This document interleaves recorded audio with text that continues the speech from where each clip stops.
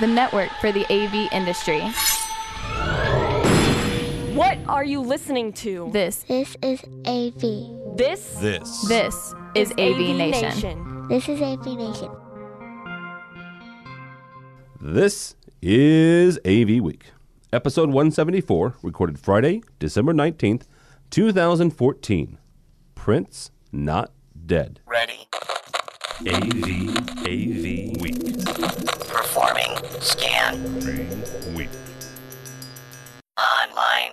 This is AV Week.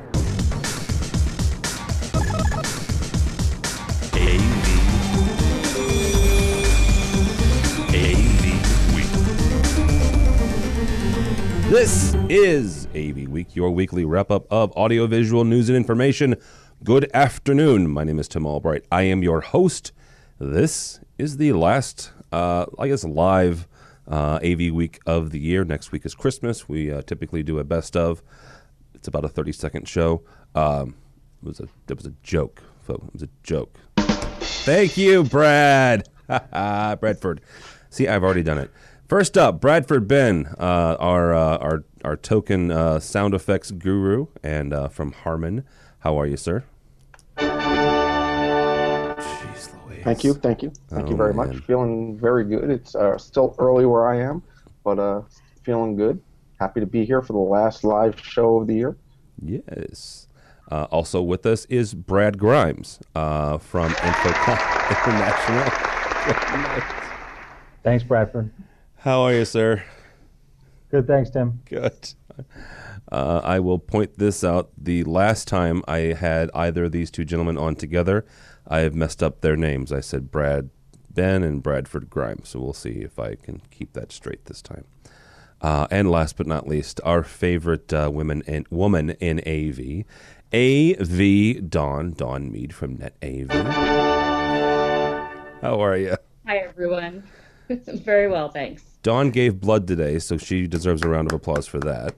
You did that blood mere minutes ago. So we'll see. Go ahead. Dawn gave blood mere minutes ago, so if Dawn gets a little loopy, we're just going to have to be understanding and caring. You know what? I'm already loopy. It's the last show of the year. The year is winding down. We're getting ready. I'm honestly very giddy. A number of you know this, and a ton of you gave for the Kickstarter to help us get to ISE. A quick update on that. Plane tickets are booked, bought, and paid for. We're doing something I've never done before. We got a place using Airbnb and saved nearly $1,000 doing it that way instead of doing hotel rooms. And got a place about 3 minutes away from the RAI. So, yeah, trying to be as economically sensible as possible. And Chris Netto suggested we try out Airbnb, and I'm like, sure, what the heck? We'll see what we can do. And holy cow, yeah, saved a ton of money. And only problem is I have to see George Tucker in his boxers. So, you know. But the apartment, the photos I've seen look gorgeous. So yeah. I'm jealous. I can't go. Yeah, it's a 2-story apartment, right? Now, something that one of the guys pointed out in our email chain yesterday was you probably won't be going on the roof in Amsterdam in February, but it looks nice. You know, it looks cool. So we're probably going to try to do a show from there as well. So, all right, let's kick this off. We've got a couple stories to hit it before we let you guys go and get out of here and enjoy your Christmas and Hanukkah and Kwanzaa and all the other activities. First up, this is from Sound of Communications magazine. Professor Sennheiser is handing over the chairmanship of Sennheiser to Dr. Frank Heinrich. I believe that's how you say his last name. Professor Sennheiser just turned 70 years old, and he's handing over basically the reins of Sennheiser Electronics to Dr. Heinrich. Bradford, we're going to start off with you here. This is the first time someone not named Sennheiser is going to be running Sennheiser. How big of a deal is that? I think For the first year or two, it's just going to be that's a little bit small, but it's kind of like when Dr. Harmon left Harmon. Okay. There's a certain thumbprint that every CEO, every leader puts on there. And when your name's on the outside of the building, it makes you, I think, a little more careful with some of the decisions, and also to some degree a little more free with some of the decisions, because you're like, well, it's mine. I can do with it what I want. Whereas I think that the new team, I think it's a good move for Sennheiser to do. Let's run this as a business. It's a change. It's gonna surprise some people. I don't think it's a bad thing. I know for Harman's standpoint, it's been a good thing, as we've changed and evolved over the past couple of years. So I think it's the biggest deal is the fact that the Sennheiser family is stepping away a little bit from it, as well as just the fact that a company that large is changing their leadership role. Yeah. Brad, this is not the first change we've seen this year. Earlier in the year, before he passed away in November, George Feldstein handed over the reins for Crestron. Is this kind of a shift here? Are we in a position, in a period where a lot of these companies are going to start shifting, not necessarily away from the family-owned, but just changing leadership? And how big of a deal is that for the industry? Well, it's inevitable, right? I mean, it's a great reminder that a lot of this industry was built by really smart men and women who had ideas and built their own companies, and a lot of these companies are still privately owned. They're their loves, they're their passions, they're their family, and it can't last that way forever. Things move on, and if the companies are to stay in business, and a lot of these are great companies that have great brands, a lot of reins are going to get passed along in coming years, and it's an exciting time, and we'll see how it all shakes out. But this was inevitable. This industry has really been built around families and people and individuals who did great work and built great companies. But if they're going to continue on, that someone's going to take over. So this is one of many steps, and it'll be exciting to see. Yeah, absolutely. Dawn, from a standpoint of not just the technology, but also all the other things that Sennheiser has going on in the U.S., they are not the biggest player. Outside of the U.S., they're actually a bigger player. But what is that going to do for, I don't want to say their market share, but how they're positioning themselves? Like Bradford said, somebody whose last name isn't Sennheiser is running the company. So does that mean that they're going to be more cautious or maybe more aggressive? I'm not sure what the company is going to do, but I will tell you a move like this, I think for investors, for potential partners for the company, they're going to look at something like this as a good sign. Really, you're talking about a company that thought ahead about their continuity plan and put it into action. And much like the case with Crestron, when Randy took over, but the Feldstein family was still in there, and in fact, Dan Feldstein is still part of the company. It's not like they left completely. Similarly here, Dr. Sennheiser stepping down, but his sons are still the CEOs of the company. Dr. Heinrich is actually just coming in as the head of the advisory board. So he's bringing in the technical expertise and the business acumen, but it's still, the family's still there. And so, from that regard, we're not going to lose anything from Sennheiser, but they thought enough about their continuity, about their business going forward, to bring an expert in, someone that will hold the hands of the family members and take them into a new future. And I think for investors and potential partners, you want a company like that, and not one that's, oh no, our owner, founder, visionary passed away, now what? Yeah. You need to have confidence that the company that you're doing business with is going to be there and be a force. And I think a move like this that was planned and strategic is going to be good for them in the long run. Yeah, it'll be interesting. One of the biggest ones that have happened in the last 10 years is Steve Jobs, right? Where he was obviously in failing health and eventually lost his battle. Tim Cook took over about a month or so ago before Mr. Jobs passed away. Seems to be, at least as of right now, seems to be a pretty seamless transition, both from a product standpoint as well from a stockholder standpoint. So. All right, from one of our favorite CE Pro writers, Julie Jacobson, the Thread Group has reached 50 members. Now, if you're not familiar with what Thread is this weird little interesting little Internet of Things consortium. First came around sometime in the summer, and it's all these little home devices that can talk to each other, right? They make this mesh network, and it's not a true mesh network, so don't write me emails saying it's not really a true mesh network, but it's sort of one, right? There's not as many home automation members yet, though. Dawn, when it comes to getting a head of steam, or just a critical mass, is there a magic number where either people like Crestron with Ping, or AMX, or Savant, or Control 4, some of these folks would say, hey, then at 100 there's that's enough, or at 200 that's enough, or is it just going to making sure that this thread thing has legs and it's not just a kind of a here today gone tomorrow thing? I'm not sure that there's a critical number per se, or even a critical influential member, because if it was something quantifiable like that, we could just bottle it and mass produce it and be successful in everything. Yeah, we do, okay. Yeah, that's valid. I would not be worried about making the mortgage payment if that were the case. I'd be rolling in it.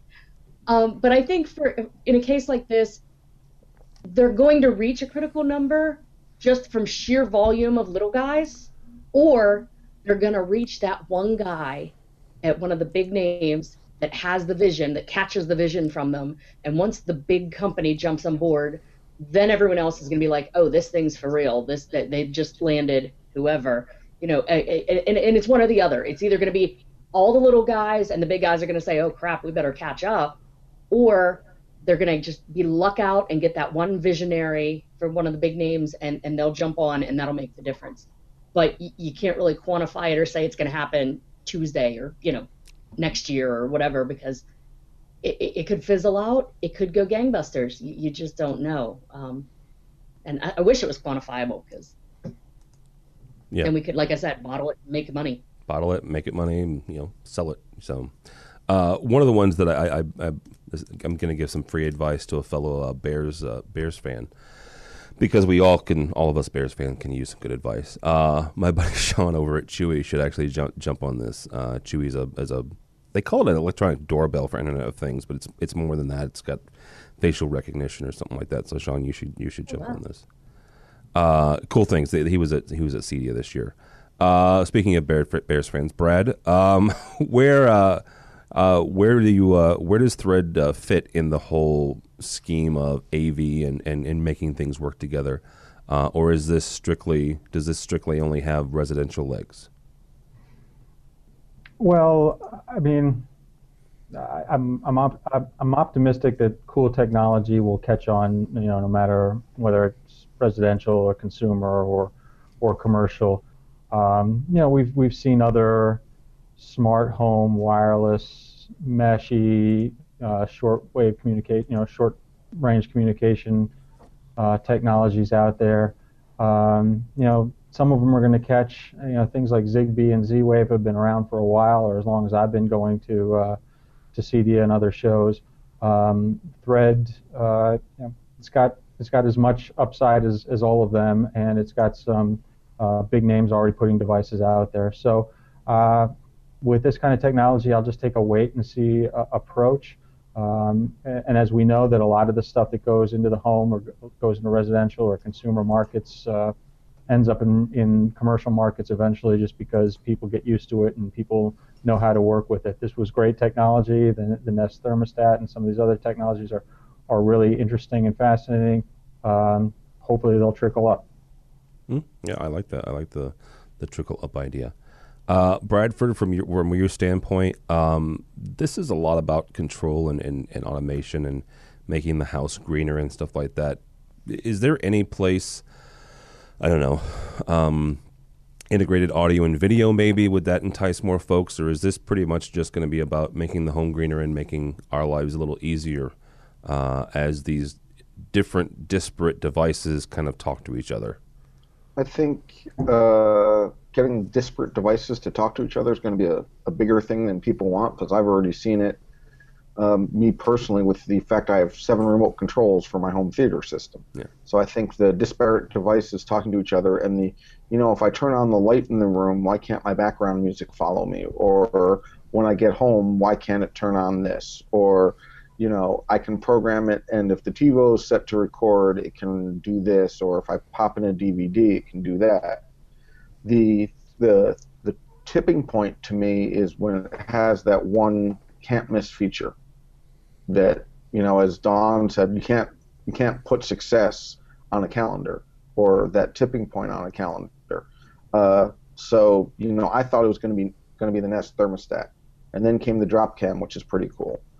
But you need that one, I got to have this and it makes my life so much better, kind of like adding a phone to an MP3 player where everyone went, cool idea. So I think that's going to be the tipping point. But I do see this definitely following along and having the impact of, I can better control stuff now. I can make my home follow me instead of me following my home. It can figure out I'm home or I'm not home and turn things on and off as appropriate. So I do think it has some very cool features. And to Brad Grimes' point, being able to trickle up to the other market where people are going to start to go, well, if I'm at home and I walk into a room, it knows to turn on the lights, and it knows, don't turn on the sprinklers for whatever reason. People in the home, in their conference rooms are going to be, well, at home I can do this. Why can't I do this here? So I do think it's a good thing all around. In terms of the control, I think the more control people are aware of is better for our entire industry together. Because it used to be, I don't know how to run it, how to change the music station using an AMX or a Crestron or an Extron or take your pick touch panel because it's too complex. And now people are like, it's just like using an iPhone. Let me just go ahead and press play and everyone's happy. So I think it's a good move for us, and that people will be embracing more and more technology in their lives. Yeah, absolutely. And if I could jump in one more time, Brad said it very well. You can't put it on a calendar when things are going to succeed. What we're talking about with this thread stuff is basically a realization in the market and in the technology of what we talked about in 2011 at the last InfoComm 100 that I attended. It was on smart buildings and automation. And at the time, because it was InfoComm, of course, we were looking at the commercial sector. Well, as Brad says, things trickle up now. They don't trickle down. The commercial sector is not leading in this. It's instead the home consortiums, the thread, the Nest is driving where we're going now. And finally, pushing 5 years later, the things that we talked about in 2011 are starting to come to market. They're starting to be a reality. And the tipping point will come when enough people have it at home and buy in that all the corporates are like, oh my God, I have to do that now. We should have been doing that already. Or again, a big market leader is going to come in and jump on board and make it all talk nice. But yeah, putting the disparate, this was the point that InfoComm made in 2011, was making disparate things talk together is what AV integrators have done for generations. We make this manufacturer talk with this manufacturer, talk with this manufacturer, and then AMX or Crestron or whoever makes it all go.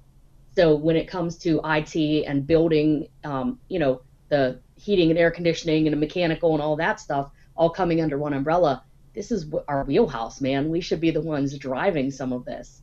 And especially now that it's coming from the home end, some of these Resi guys, man, you've got so much opportunity. Get out there and join this, do this, because it could be the thing that makes you.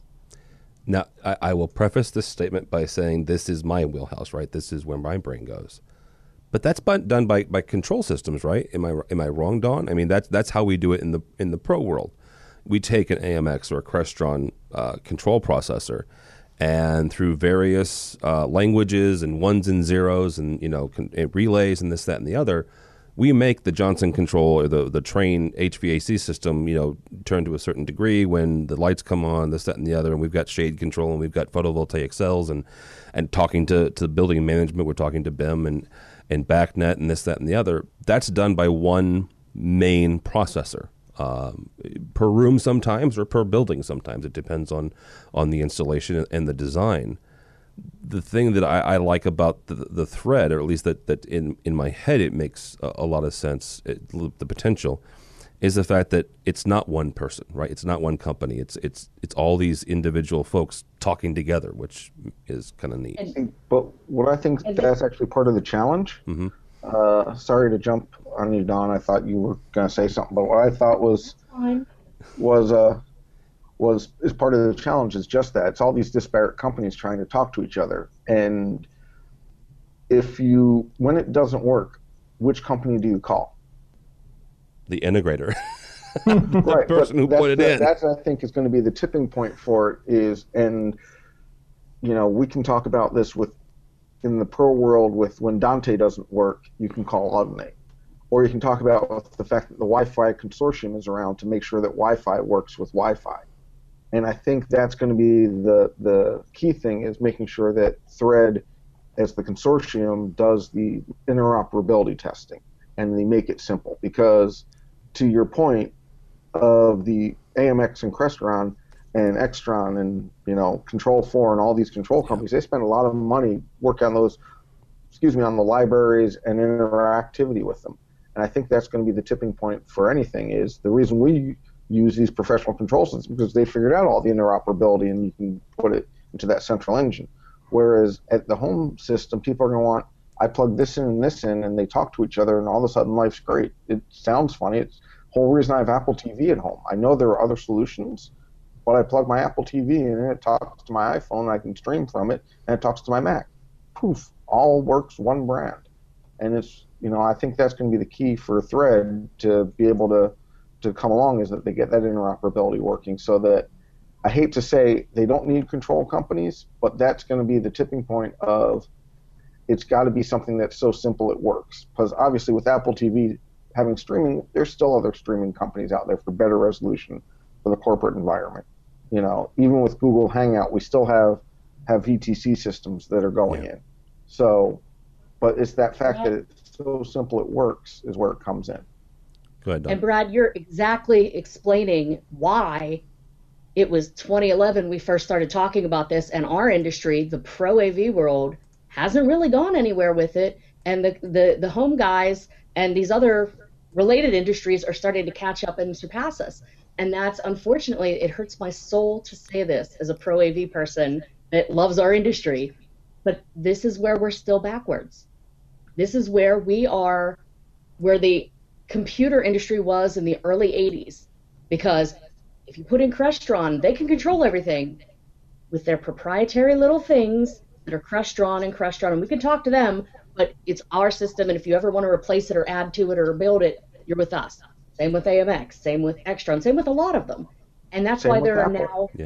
Yeah, exactly. And other than Apple, and only because of the whole cult of the eye people, but other than Apple, the rest of the computer world sometime in the early 80s said, you know what, this Packard Bell computer or Hewlett Packard computer with all the proprietary systems that don't fit any memory cards and you can't upgrade, you just have to buy a new computer, that's crap. I can go and pick up a memory card and do my upgrade myself if I make it standardized, and it'll work.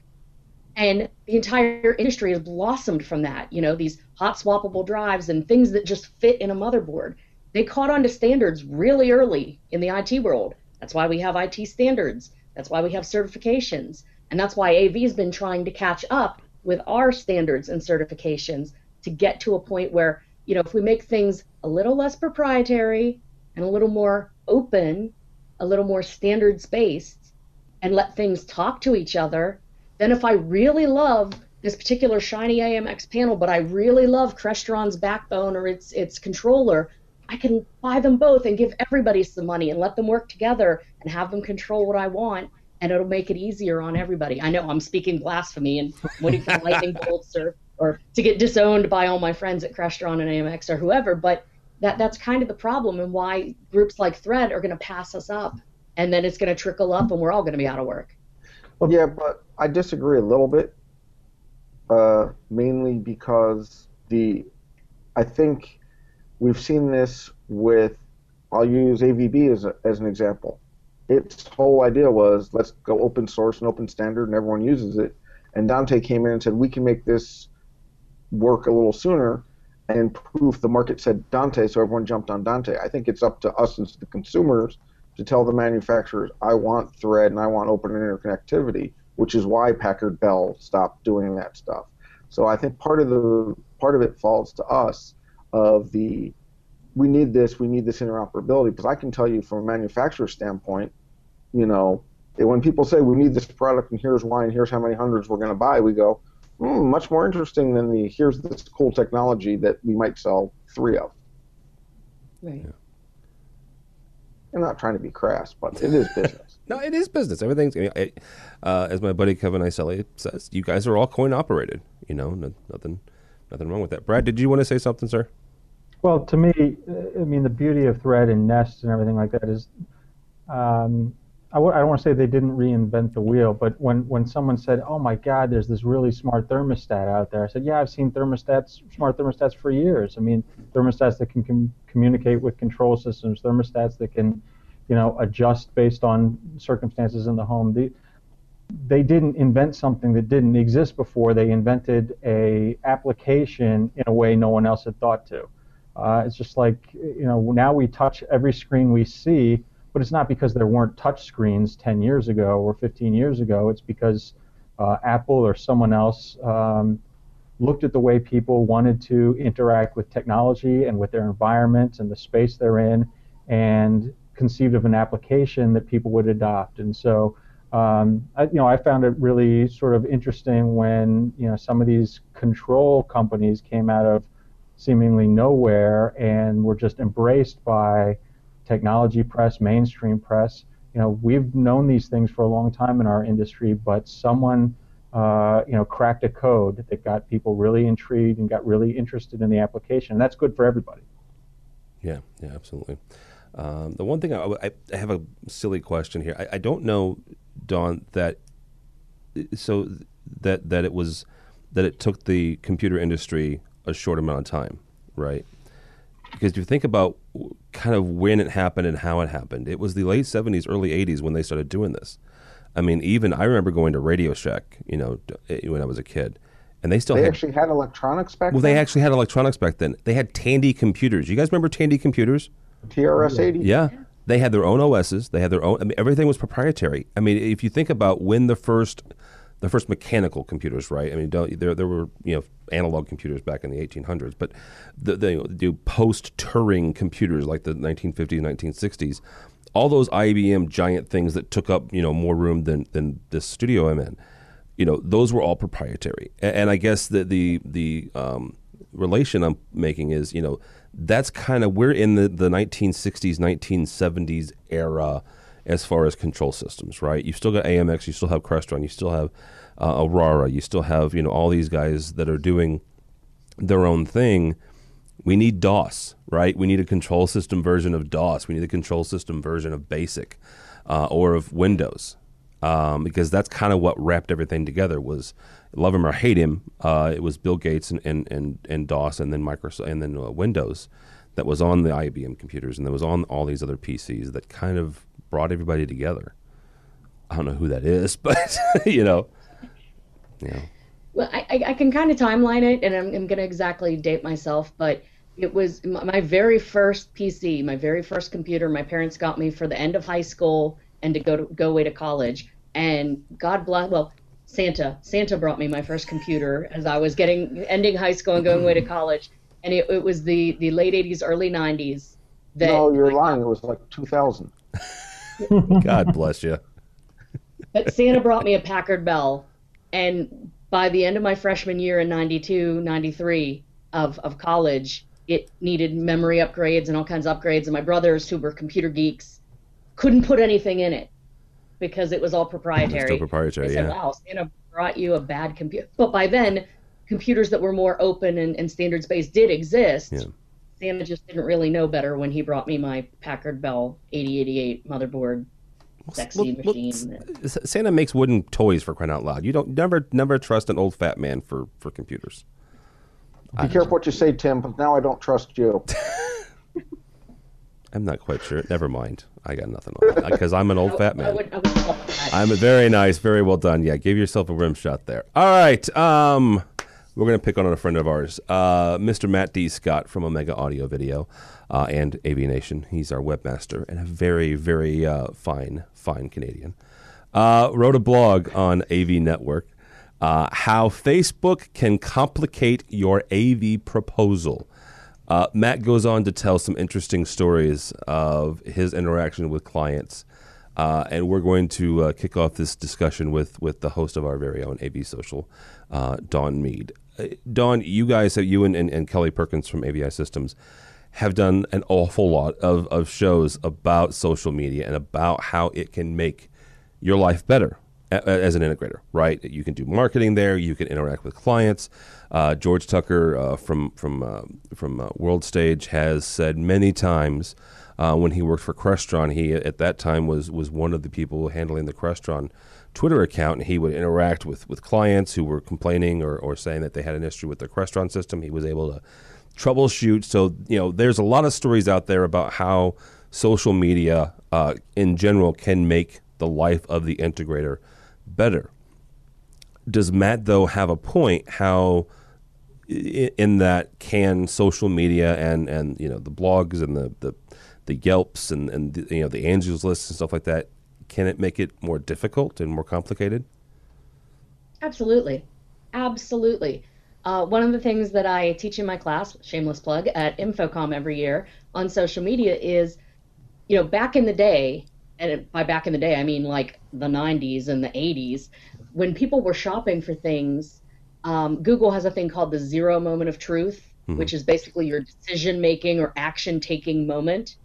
And back in the day, all of 20 years ago, people would have like 8 points of contact with either a brand or a technology before they'd hit that 0 moment of truth, before they'd make that decision-making, action-taking, I'm going to do it. Today, with the internet, with social media, with all of these referral networks and things, I think and this number changes all the time, but it was over 100, 200 points of contact or information before they even decide to contact an integrator or a store. So they've done all of this research and all of this decision making before they even bring us into the process normally now.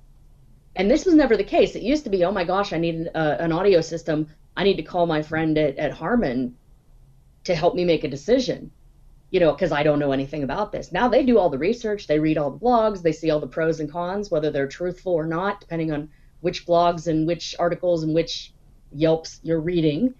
And they make a lot of decisions before they even get you involved.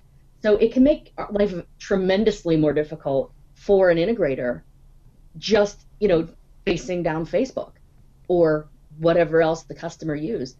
So it's even more important than ever that as integrators, we have our own education for our customers online, whether it's blog format, whether it's appearing on something like AVWeek. We have our own knowledge base of why we're speccing certain things, not just because, Bradford came to my office and convinced me I want to sell this Harman thing, so I'm going to put Harman in the quote. That may be part of it, but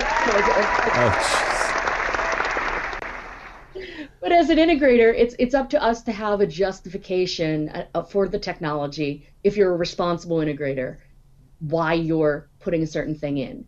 And we have to be able to explain that to our customers, that in the face of everyone online saying that Bose speaker is the best darn thing you ever heard, we have to be able to explain the technical features of why maybe that Bose is not the best speaker for the application and why you want to consider this other one.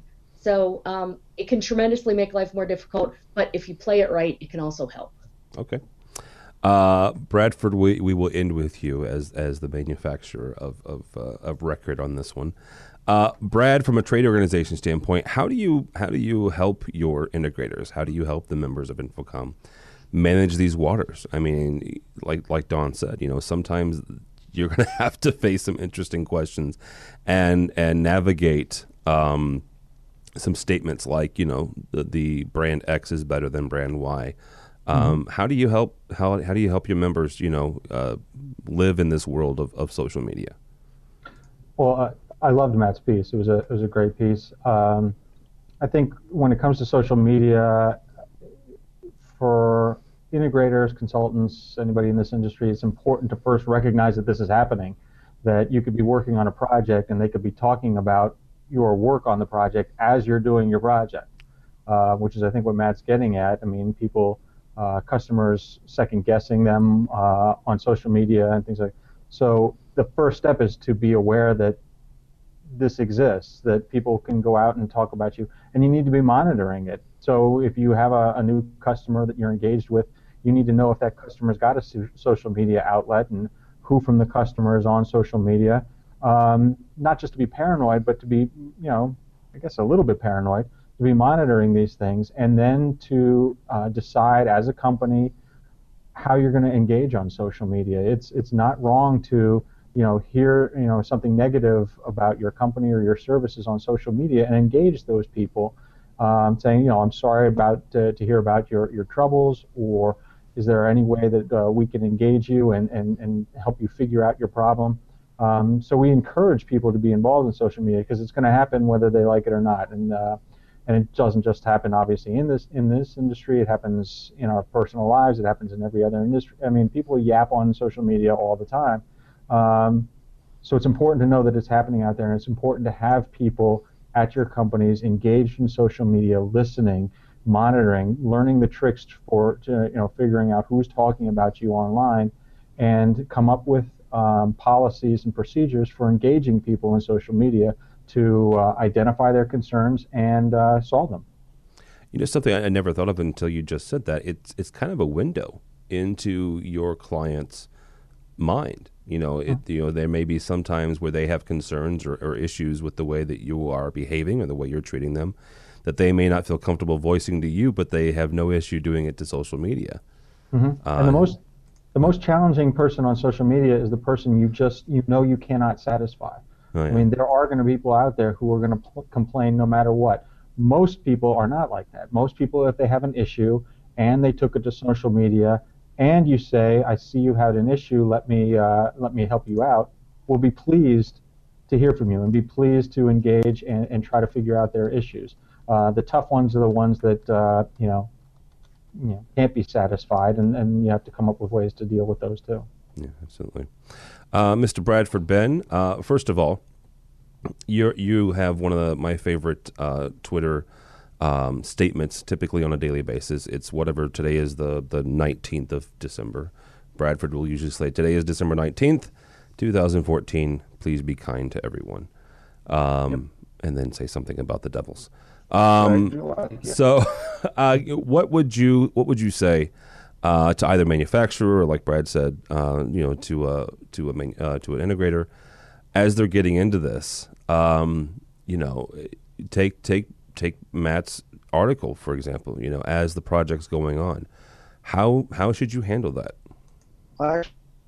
Actually, Matt and I spoke about this about 3-4 years ago at CEDIA Indianapolis, sat on a social media panel talking about this exact fact. It's part of the new interwebs. The Internet of Things is also the Internet of projects, the Internet of people. So everything kind of starts to dive in. And to Mr. Grimes' point, the whole, there are some customers you're never going to make happy, and they like to be unhappy and complain. So you have to be careful how much you involve and how much you jump in and how much you don't jump in.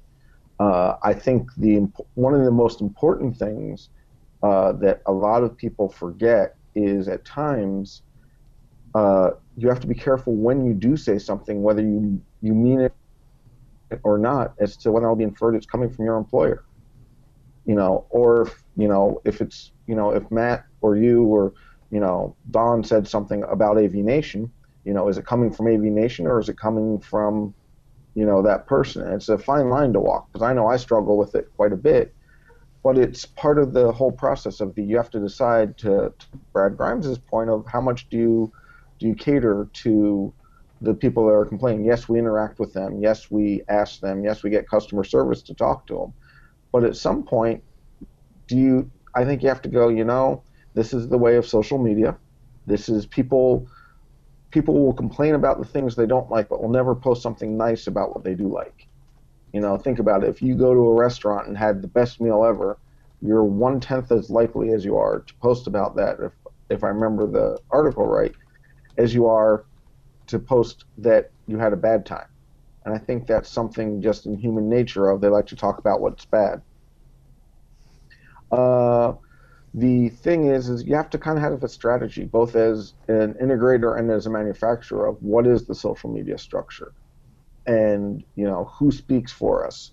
What can I talk about? What can I talk about? It's one of these things where you guys know I'm in a hotel room, but I can't tell you what I'm working on, just because it's it's with a client, it's privileged. And now if the client talks about it, fine. But I respect the client's right to privacy, and I hope integrators do as well. Of the we're not going to talk about, but I think it's a very fine line to walk, and there's a lot of self-censorship that both as an integrator and as a manufacturer you have to think about. Of the the system would be done in time if you took your dogs out, and your contractor had actually installed the ceiling on time. That just makes us all look petty. So it's kind of an important thing to think through the whole, how do you want to interact, how do you want to talk? Just like you wouldn't just show up at a trade show and go, look, I'm here, everyone come talk to me. That's what you get to do on social media. So you kind of got to think, this is the world's largest trade show that never ends. It's like a tube song. Welcome back, my friends, to the show that never ends. Come inside, come inside. That's very too nice. Old for you youngsters. No. Back when they were vinyl. What's that? That's the records that spin, have acoustic grooves in it that a transducer picks up. That sounds... Go ahead, Dawn. I would say both Bradford and Brad made really good points there. Bradford's correct. Social media never ends. It's always up. It's always on. And somebody's always complaining or always talking. And a little earlier, Brad said, you shouldn't be afraid. It's not wrong to interact with somebody that complains about a product, a service, an issue. Actually, it's not only not wrong, you need to, because if you just have a complaint out there in cyberspace or on Twitter or on Facebook or wherever, and there's crickets, your customers that come and do all those moments of research before they decide to act are going to say, this company is not responding at all. They're showing no interest in their customers. I don't want to work with them. So you have to take a deep breath. I mean, there's a whole art and science to interacting properly on social media with complaints in particular.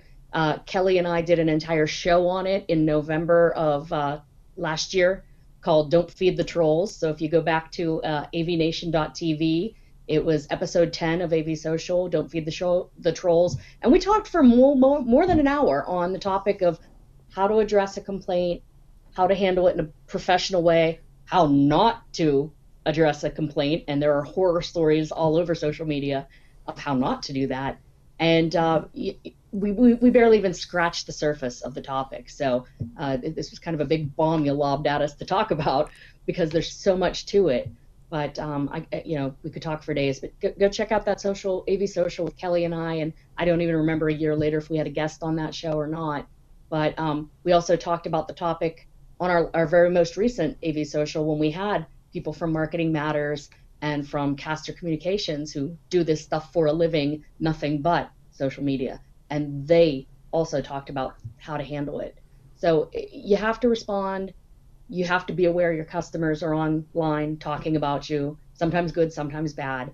And then the best thing to do is, prior to getting online, prior to having these conversations as an issue, come up with a strategy or a plan how you're going to handle both good responses and bad responses, and stick with it. Yeah. And also to add to that, as a manufacturer and an integrator, don't get on social media and say, I just had the worst day ever because I was dealing with customer X, Y, and Z who, doesn't know a video feed from SDI, from HDMI. It's like, it's a two-way street. Yeah. We as integrators and manufacturers have to be careful as well. Yeah. Absolutely.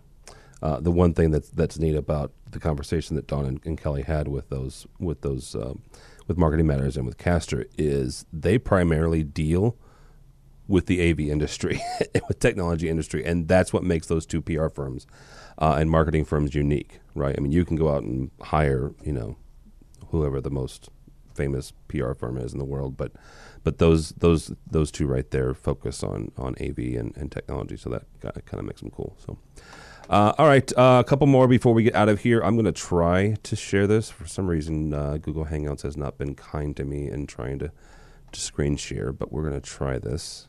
All right. Is the CNET magazine up there, folks? Yay. You see that? All right. So here's the story, right? CNET is one of those sites. First of all, I've gone to since the 90s. They started out as one of the first online properties that covered technology, that covered computers and things of that nature. The reason I'm saying it the way I'm saying it is they started out online, right? These folks were great online sources. The CNET and ZDTV were one of the first. Let's see how I put this.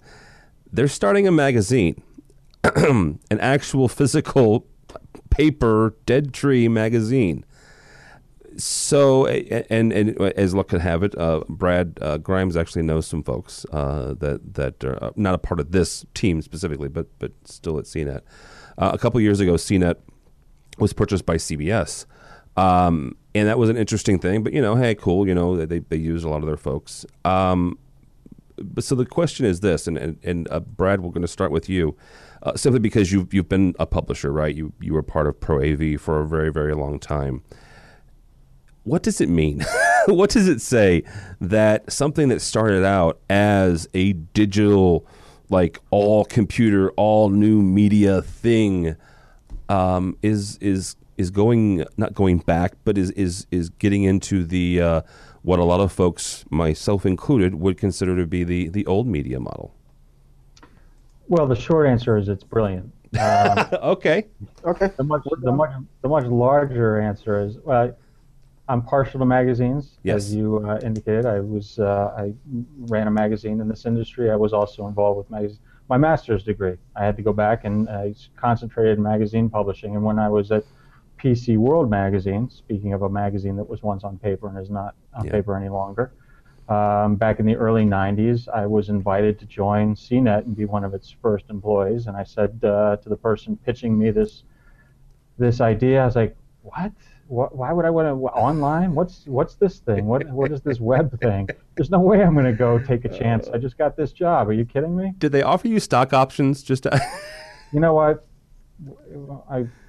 Never my mind. life is filled with interesting regrets. And but anyway, they've been very successful, and it's been turned over many times, and it's gone through many incarnations, and they've learned along the way. I mean, the CNET today online isn't like the CNET that was, in the early 90s. Yeah. They've learned how people like to interact online. I also happen to know, several of the people who are taking CNET into the paper realm. And I think they're only starting with a couple issues a year to start with. And I would not be shocked if other online properties go, have a paper counterpart. It's another outlet. It's another way to touch audiences the way they want to be touched, the way they like to interact with brands. Print is not dead by any stretch of the imagination. The print model may be different than it used to be.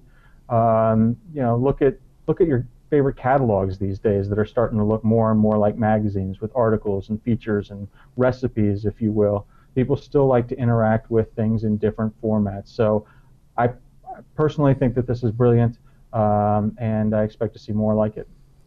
Okay, but hasn't every smart pundit in the world said that print is dead? I mean, you look at, what is it, the Seattle paper that came off and no longer does a physical paper, and PC World magazine it's so they're flipping it, right? And yet you're right, they're only starting with a couple, so maybe the scalability of it will help it be a little bit more successful. Yeah. Well, print is not dead, and I think everybody would agree with that. I mean, go to your mailbox, this afternoon, and you'll see the print is not dead. And print has, like I said, has evolved. I mean, I'm still a huge magazine fan, and I still follow new magazine releases when they come out. They may cover different topics than technology. I pick up magazines now that have nothing to do with the field that I'm in because I enjoy magazines, and new ones come out all the time, and they make money, and they're successful, and they have online properties, or they have conference properties, or they have all these other things involved. So it's not that, print is dead is too broad a stroke. It's evolved. Online is a serious and major component of any media or information brand. But I'm sorry that newspapers are having a hard time. I still pick up a newspaper here and there. It's harder to find them, but dead is the wrong word. Evolved. It's all an evolution of communications. I like that word, evolved. They've evolved. Bradford, from your standpoint, is this interesting to you, or is it just So we have another magazine. What do you think of this move by CNET? I think it's kind of interesting that to Brad Grimes' point, it proves media's evolved. Print's not dead. If print was dead, there'd be a whole lot more shuttered bookstores. The magazine racks at the airports would be a lot emptier, things like that. I think it's actually a good move. One of the things I find, at least, is I will read a longer printed article in magazine than I will online. I just find it easier. Okay. It's personal preference. I think it's a good move of CNET to go, having a hard copy gives us a couple of things that we don't get online. Like, we know the aspect ratio so that the drawings will show up right. We can do the pagination the right way. Little stuff like that drives me bonkers when I read a Kindle book. But when I read the hard copy book, it's not a problem because the pages were laid out right. It's just the different media. And I also think it's give the customer multiple choices to consume your stuff. It's kind of like if you look at music, you can buy a CD, you can buy an MP3, you can buy AAC, you can buy FLAC, you can buy all these different formats in the mode you want. The key is to give the customers what they want in the mode they want. So I think it's a good move by CNET. What I'm hoping comes out as a result of that is that you get longer, more in-depth pieces, whereas reading a short 7-scroll item on the screen takes one thing, but being able to have like a 10-page in-depth story on the evolution of motherboards from Packard Bell to build your own Arduino at home, that's a much more involved story that I think might lend itself better to that format. But I do think it's still a very viable format, to Brad's point, especially if you spend any time on planes. You'll see tons of magazines. It's very portable, very efficient, very recyclable. I think it's a good move. I kind of look forward to it. It's like I know I read SCN both online and in print. Yeah. So I think it just gives you more ways to communicate. Okay. Very good.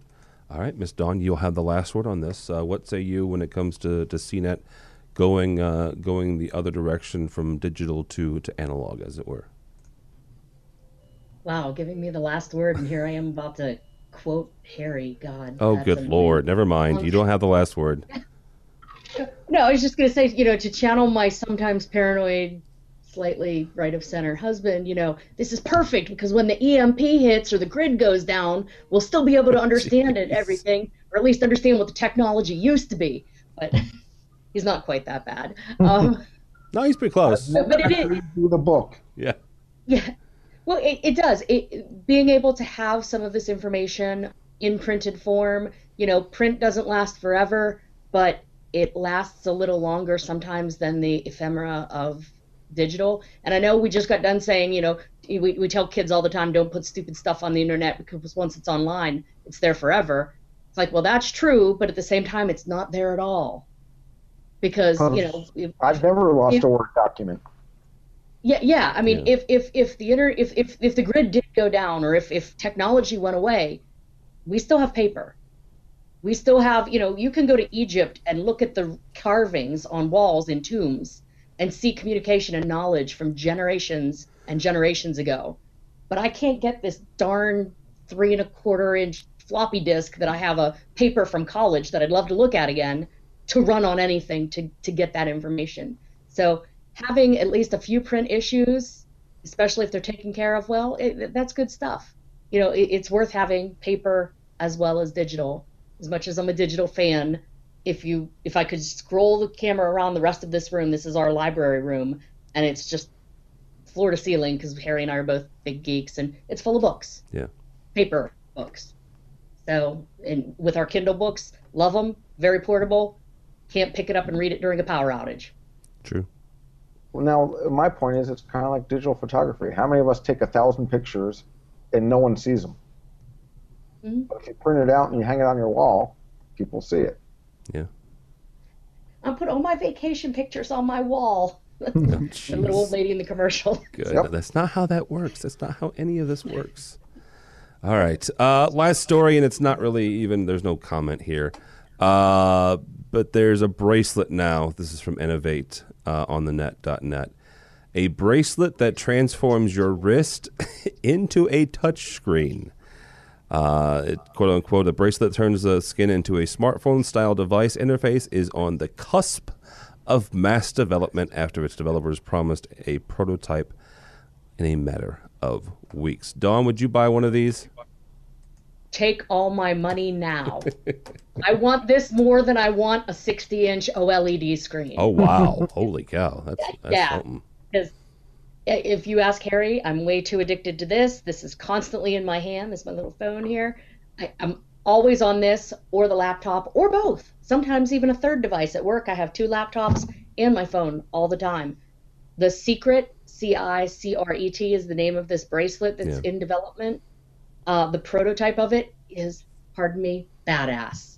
I mean, it's a bracelet with a Pico projector on board and sensors that it connects to your phone. So you have to have your phone somewhere, or your smart device, your tablet, whatever, but it connects Bluetooth. And when you get a call or when you want to look at something on your phone, and if you're in the bath is on their video, or if you're out in the rain or wherever, you don't want to dig out your phone, you just like shake your wrist. It projects your screen on your arm, and then it uses the motion sensors or the light sensors to see what you're doing. And if it works half as cool as the video, take my money. Take it now. Give me 3 in case they break. I want this. All right. Bradford, for you? Not going to do it. Not the first generation or the second generation? So this is me being the old cynic who's going to stand on the front yard and say, "Get off my lawn," as I swat my newspaper at them. Part of me is I'm more concerned about stuff. Oh, you wear a long sleeve shirt. Oh, I have a jacket on. Oh, I'm in a meeting with the customer and I shake my wrist and my phone shows up on my arm and it's a picture of something inappropriate. Take your pick. That's what has me scared. I believe that it should be able to be removed from the body. Even though I'm like Dawn, have my my multiple iPhone devices, my multiple laptops, etc. I kind of like the idea of being able to step away from it. Do I think having a better interface is a good thing? Yes. Do I think that there are problems when you're that addicted you have to touch yourself all the time? Yes. I just find it, kind of a little I find it disconcerting right now when I'm in meetings with people who have the phones that, you got an email and it shows up on your watch. I'm like, why do you keep checking what time it is? Oh, no, I'm looking at my phone. And it's like, but that's just as rude as, yes. Oh, I'm supposed to be paying attention now. And that, to me, is the challenge that I see with this, is will it be invasive? Well, and it's not embedded in your skin. It's not a permanent attachment. Yeah, I'm sure there's an off button, and I'm sure you can take off the bracelet and just wear it when you want it or need it. But you gotta have some self-restraint. But I still think it's one of those things of, yes, I think it's cool. Yes, I have a Bluetooth keyboard that I use with my Apple TV because it's a better interface. But I also think that there's the other caveats of I'm wearing a long sleeve shirt today. Oh, I have hairier arms than Dawn does, so it doesn't work on my arms. Oh, it's cold today, so I get goosebumps. Now all of a sudden I've just butt or arm dialed someone on arm dial. Jeez. I'm not saying it's not solvable. I'm not sure it's any better than me picking up my phone and touching it. Okay. Yeah, it's. Go ahead, Brad. Go ahead, Brad. I mean, technology-wise, it's a cool idea. Whether it works or not, I mean, what do you do in bright light and things? How it works, the market will figure. What I love about this is I believe they're crowdfunded, or they're looking for crowdfunding, and there's a lot of cool stuff going on Kickstarter and some of these other crowdfunding sites. Yes, there is. What I love, I mean, for what I do is, I troll crowdfunding sites for inventors, people who are doing stuff like this. I mean, there's no barrier now between the public and some of the smartest technology inventors on the planet who are trying crazy things. Some of them, obviously you have to use your judgment, and Some of these ideas are crazy. Some of them are really innovative. Some of them are evocative, can get people thinking about other things. I love crowdfunding sites as sources of inspiration, and I think everyone should troll crowdfunding sites for things that people are trying to do that no one's ever thought of before. And yes, we've thought of doing Pico projectors and other things, and there have been keyboards that you can project and things like that. I mean, this is, if nothing else, this is cool, and I'm glad someone's trying. As Bradford said, we'll see when the rubber meets the road, but I just love that we can get this close to inventors, and we don't even have to give them $25 if we don't want to. Yeah, absolutely. All right, well, that's going to do it for this episode with has been Miss A.V. Dawn. Thank you, Brad. Miss A.V. Dawn from NetAV and the host of our AV Social. Thank you, ma'am. Thank you for having me. It's been a good time, and happy holidays, everyone. Yes, indeed. You can find me on Twitter at AVDawn. You can find me all kinds of other places. But you can find me earlier today giving blood. So since it's the holidays, if you're able, go contact the American Red Cross, Canadian Red Cross, whoever you have. And if you're able, donate. Help save a few lives. Yeah, absolutely. Thank you so much. Also with us is Bradford Ben from Harman International. Thank you, sir. My pleasure as always to be here. You shouldn't have shown me where the Google effects I were. don't believe I did show you. I think you discovered that on your own. Is that a bad thing? No, it's fine. Jeez. Hey, look, Matt Scott. How can people find you? At Bradford Ben on Twitter, bradfordben.com, bradford.ben@harman.com. Just Google Bradford Ben and you can find all sorts of things out about me. I'm not sure how many of it's good and how many of it's bad. I'll be the one trolling Kickstarter with Mr. Grimes looking for cool stuff. I actually did Kickstart a magazine, so I got the nice very cool. cutting edge and analog at the same time. Very nice. Very nice. Also, again, speaking of Brad Grimes from Infocom International. Thank you, sir. Thank you, Tim. Happy holidays, everybody. Yeah, absolutely. Where can people find you or Infocom International? I'm on Twitter at bgrimesdc, as in the District of Columbia. And if you're not following Infocom, we're just at Infocom, and you can find out what's going on around the world Pro AV-wise. Yeah, absolutely. Here in a couple of weeks, a bunch of AV folks will be going to CES. And after that, the Infocom/CEDIA show, Integrated Systems Europe in beautiful downtown Amsterdam. So check that out if you would. Don't follow me, but go by the website if you would, please, avnation.tv. avnation.tv. You'll find this program, Dawn's program, AV Social, and a host of others. EdTech, which is a bunch of technology managers talking about what you should buy, what you shouldn't, issues they've had. Live Life, our new Power over Ethernet show with Anthony Zotti. Phil Cordell has a cool show, so all sorts of stuff. Also, if you are doing the AV sweater, the hashtag AV sweater, please get that in this weekend if you're watching this live or over the weekend, because the Hi-Fi Phil Cordell song, which you could have previewed on last week's episode, the video is getting put together this weekend, and we need all of your lovely pictures of all of your AV sweaters. Thanks again to Advanced AV for giving us some gift certificates to give to you folks, whoever wins or loses. I'm not quite sure how that works, honestly. Chris Netto and John Green thought this up, so whoever they want to give it to. So thanks so much for watching and listening. Again, happy holidays, Merry Christmas, Happy Hanukkah, Happy Kwanzaa. Please be safe in all of your holiday endeavors, and we will see you on the other side of January. This has been AV Week.